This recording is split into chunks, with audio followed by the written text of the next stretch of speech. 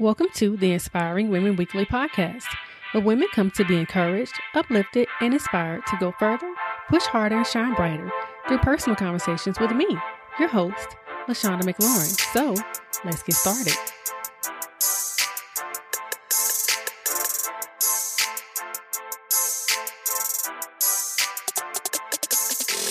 Hello, everyone, and welcome to episode 110 of the Inspiring Women Weekly podcast. LaShonda here, and I hope that you are having an amazing day and ready to have yet another great week. So the seasons are changing. The leaves are changing its colors, the weather is changing, and there is change all around us. But what about you? Are you changing? Well, ready or not, this is the perfect time to implement those changes that you have been contemplating for far too long. In today's episode, we are going to take a deep dive into the process of change, talk about what makes change so doggone hard, and I'll give you a few tips to help you make the process a little smoother. And so I hope to inspire you to embrace the season. Hello there again, guys. I hope that you all are doing well and staying safe. It is officially fall. I do love this season because the air finally cools down. The mosquitoes finally go away, and the humidity begins to get lower and lower and lower. And that is one thing I could not wait for. And most importantly, we begin to approach some of my favorite holidays of the year. There's Halloween and Thanksgiving, and then the ultimate Christmas. So I just love this time of year. I love fall also because during this season, you can actually see change happening. You see the leaves go from green to orange and yellow and brown. You actually see them falling from the trees. You got to rake them up if you got a lot of trees in your yard. You feel the air go from being hot to more cool. Have any of y'all already had to turn your heat on in the house, especially in the morning? I know I have. Fall is one of those seasons that ushers in change, and that is what we're going to talk about today. There have been a few changes in my life recently. Some I was prepared for, others I was not ready for. And looking ahead, there are several changes that I plan to make, some small, some very big. Regardless of the size, I have to do the work to make the change. And so do you. So first, to help get change started, I want to educate y'all on the process of change. Yes, there is an official process to changing that most of us go through, and understanding this process may help you struggle less when going through the process of change. So there are 6 stages of change. There's pre-contemplation, contemplation, preparation, action, maintenance, and relapse. Let's briefly talk about what each of these stages mean and what they look like.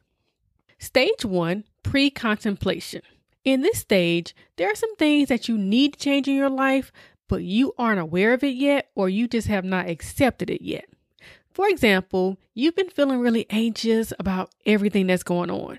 You've been having trouble sleeping, you're having fearful and negative thoughts, you feel panicky all the time, you feel agitated, and you've kind of pulled back from your family and friends. But you don't think that there's a problem that needs to be addressed yet.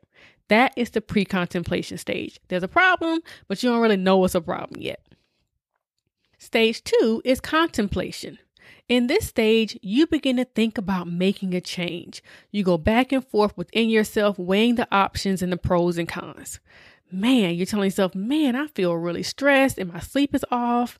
I'm agitated and I'm anxious all the time. Maybe I should do something about this. I am tired of not feeling like myself. Maybe I need to make some changes. Basically, you're contemplating what you should do. That takes us into stage 3, preparation. Here, you have decided that it's time to make a change. You are planning and you're putting things in place to help you make the change that you desire. You find yourself a therapist, you make your first appointment, you set a meditation schedule and a nightly routine, you even set time limits for your social media usage, and you look into some yoga classes. You are getting ready to jump into a new season and you are preparing yourself. So that is the preparation stage. Stage number 4 is action. You have put your plan into motion. You met with your therapist for the first time, and if she's me, then she's everything. She's bomb. You have been meditating. Your sleep is getting back on track. You have gone to yoga 3 weeks in a row. Basically, you're killing it and you're feeling less anxious and less agitated. Stage 5 is maintenance.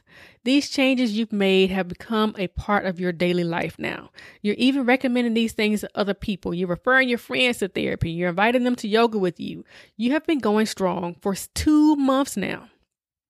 And then comes stage 6, relapse. You fall off the wagon. You go back to your older and unhealthy thoughts and behaviors. You missed your last therapy session and you haven't gone back in months. You don't remember the last time you went to yoga. And before you know it, you're right back to being anxious and agitated. Does this cycle sound familiar? Many of us do this cycle several times a year. Probably every quarter we go through this cycle in some form. We typically go through the maintenance, relapse, and contemplation stages over and over. We start doing well, we're feeling good, and we think we don't need to do those things anymore, or we get distracted, so we relapse. Then we start back over with contemplating if we should try again, and the cycle continues. Here's what I want you to know about change. Change takes time. More time than you will probably think, or more time than you probably would like, okay? I explain to my clients all the time that 3 counseling sessions, 4 counseling sessions is not going to change your life. Unfortunately, I know we wish it was much faster, but this is a process, y'all. Most of the times when you are making a change, you are trying to break old habits that you have had for years or even decades. And then you're trying to develop a new habit. And it takes at least 90 days to create a new habit. And then you're trying to sustain this new way of life. Yo, change takes time, so you have to be patient with yourself. So now that you are aware of the cycle, I want you to ask yourself, what stage do you stay in the most? Now, I know some of y'all are like, it's relapse. It's relapse for me. That's where I stay. Me too. That's where I spend a lot of time in relapse. But we are human, which is, again, why I want you to be patient with yourself and never give up on trying to change for the better. So now let me give you a few tips to help making change more doable, okay? Y'all know I can't just let you go leaving thinking that this is impossible, that you are going to just relapse forever. There are a few things that you can do to make this process a little smoother, okay? Tip number 1 is to have a positive view of change. Say this with me, guys. The battle begins and ends where? In the mind. It all starts with how you think about change.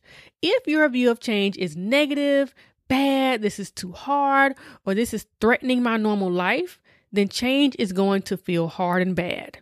Some of you psych yourselves out before you even start to change with your thinking.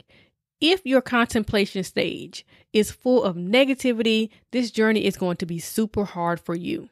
Now, on the flip side, you can view change as a new opportunity to be better and bigger and greater. You can see all the positives to the hard work that you are about to put in. When you think about living a life where you know how to decrease your anxiety, or a life where you feel good most days, or a life where you are healthy, or a life where you are doing what you love, or a life free of addiction, when you think about it positively, you're more than likely going to stick with it. The choice is yours. So from the start, ensure that you have a positive view of change. Tip number 2 is to take baby steps. Trying to change your whole life, fix your whole life at one time is a setup for a disaster. Don't do it. Pick 1 or 2 things at a time and go from there. Don't do the most, okay? If you do the most, you will burn out before you even get started. I say prioritize your issues and start with the most pressing concern. Work on changing that first, and once you've been maintaining that for a while, then you can start on another issue or set a new goal. Don't do it all at once, okay? Baby steps is the way to go. Tip number 3 is to celebrate small success. Why? Because change is hard, okay? It can be hard to stay motivated. One thing you can do to help you stay motivated is to celebrate yourself. Reward yourself when you're making changes consistently. Oh, you've been consistent for 2 weeks now? Let's celebrate.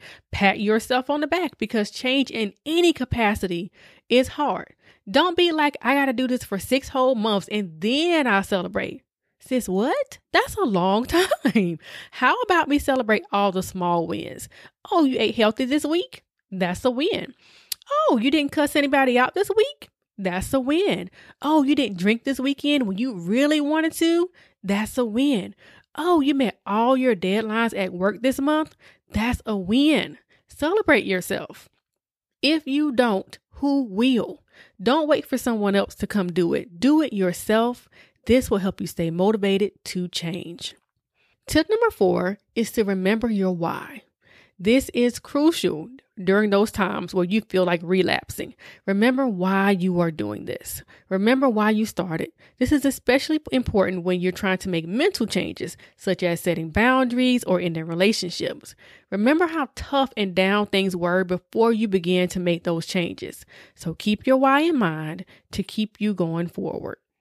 And lastly, tip number 5 is to get back up. You will fail, okay? That's life. Failure happens. You're going to relapse. You may quit. You'll give up. You'll feel it's too hard. That's fine.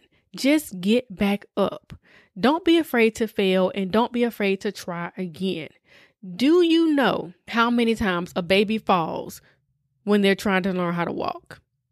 When it's making that change from crawling to walking, babies fall countless times, but they don't stay there. They get right back up and try again and again. Oftentimes, they get up and they fall down immediately, but they get right back up. Sometimes they're smiling and laughing and they keep going. See, they know the benefit of learning this new thing. They see this change as good. Even when they fall, they're going to get back up. You have to do the same thing. I remember when I was a kid, I got a pair of pink and white skates for my birthday. I was so excited and I went outside on the road in front of my house to teach myself how to skate on the pavement. No knee pads, no helmets, no elbow pads. This was back in the day. We didn't do none of that then, okay? Just me and the road. And I busted my butt plenty of times, but I never gave up on learning how to skate. Maybe I would take a break. I would go get a Band-Aid for my knee and I would go back out and try again. Falling off happens. You just have to want that change bad enough that you'll get up every single time and try again.